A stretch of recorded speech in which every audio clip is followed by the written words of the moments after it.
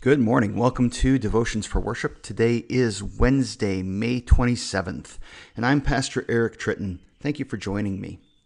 We begin today by remembering our baptism, remembering that in baptism, we are baptized into Christ's death. We're buried with him by baptism into death in order that just as Christ was raised from the dead by the glory of the Father, we too might walk in newness of life. For if we've been united with him in a death like his, we shall certainly be united with him in a resurrection like his. And we live in that resurrection hope. We walk in that newness of life through the power of our baptism. So we make the sign of the cross and say, in the name of the Father, the Son, and the Holy Spirit. Amen. We pray. O Lord, our heavenly Father, almighty and everlasting God, you have safely brought us to the beginning of this day. Defend us in the same with your mighty power, and grant that this day we fall into no sin, neither run into any kind of danger, but that all our doings, being ordered by your governance, may be righteous in your sight. Through Jesus Christ, your Son, our Lord, who lives and reigns with you in the Holy Spirit, one God, now and forever. Amen. We confess our Christian faith this morning using Luther's explanation to the second article of the Creed.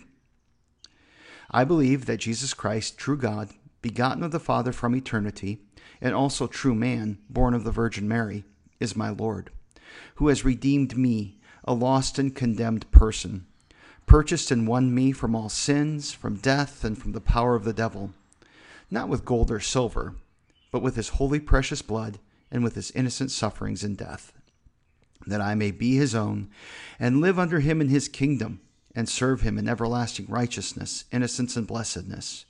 Just as he is risen from the dead, lives and reigns to all eternity, this is most certainly true. Our psalm reading from today is Psalm 5. To the choir master, for the flutes, a psalm of David. Give ear to my words, O Lord. Consider my groaning. Give attention to the sound of my cry, my King and my God, for to you do I pray. O Lord, in the morning you hear my voice. In the morning I prepare a sacrifice for you and watch.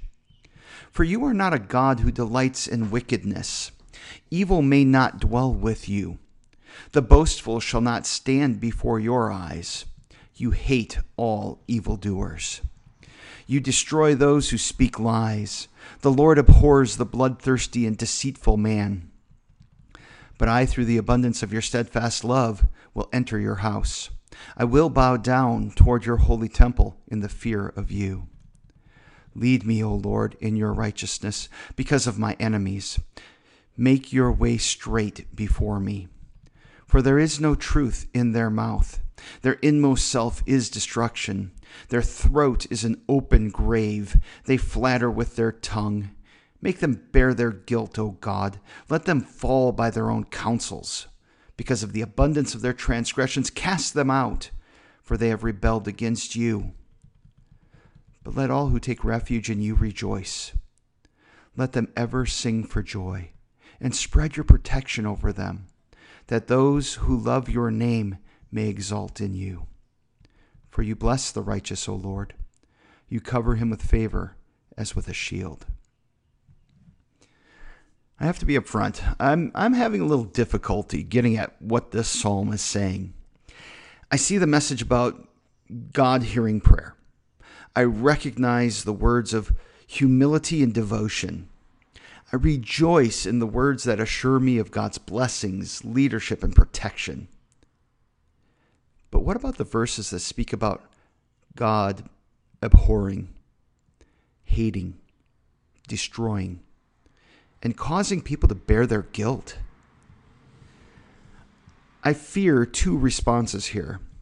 One is, oh, Pastor, I don't like those passages, so I just skip them. Because people don't like what this is saying about God, they decide that they can't be about their God. And they choose to soften the meaning or ignore these passages altogether.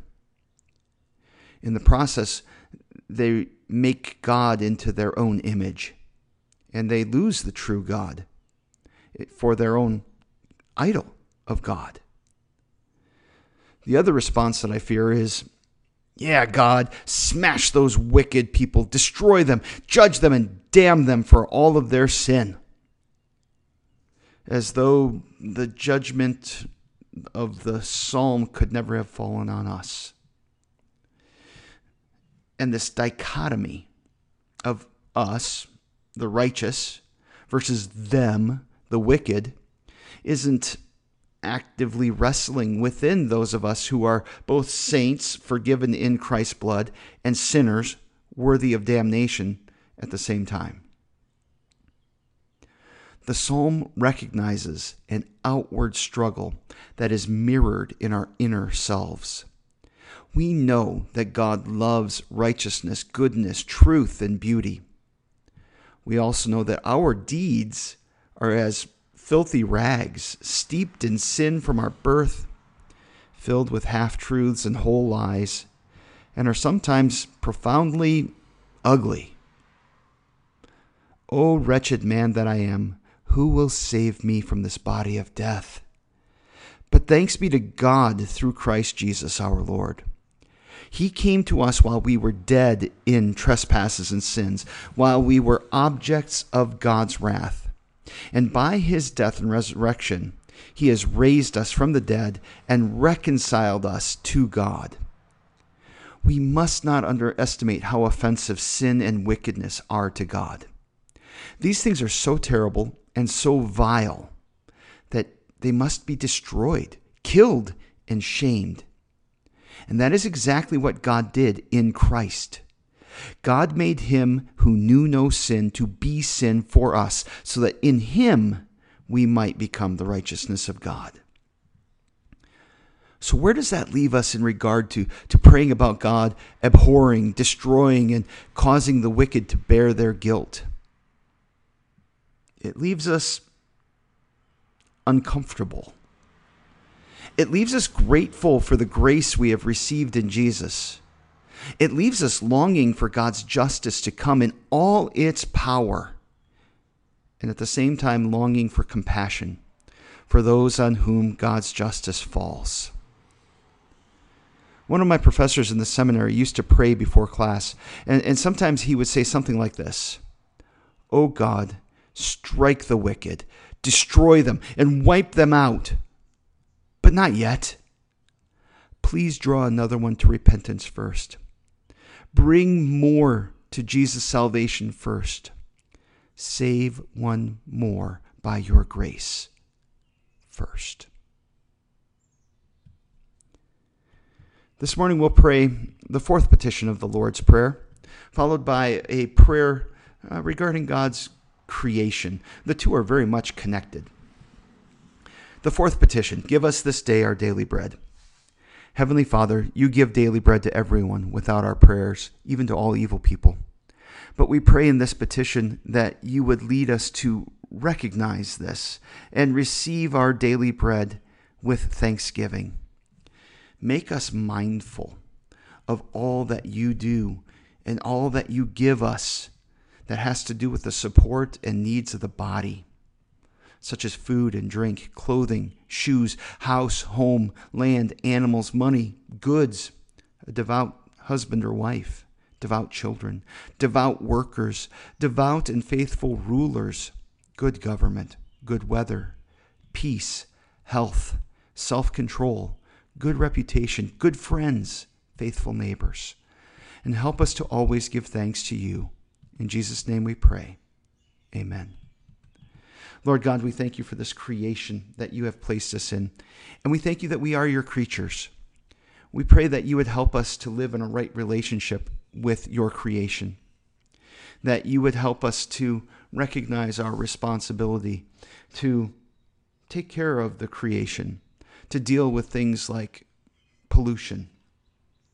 We also pray that you would help us in relationship to our fellow creatures, our fellow human beings, that we would live in a world that is just and true and right, and that you would help us to care for one another's bodies, that you would help us to Help everyone to have the things that they need for their bodies in life, that they would be safe, and that we would support systems of government that protects life at all of its stages, that calls for justice for those who are supposed to enforce the laws.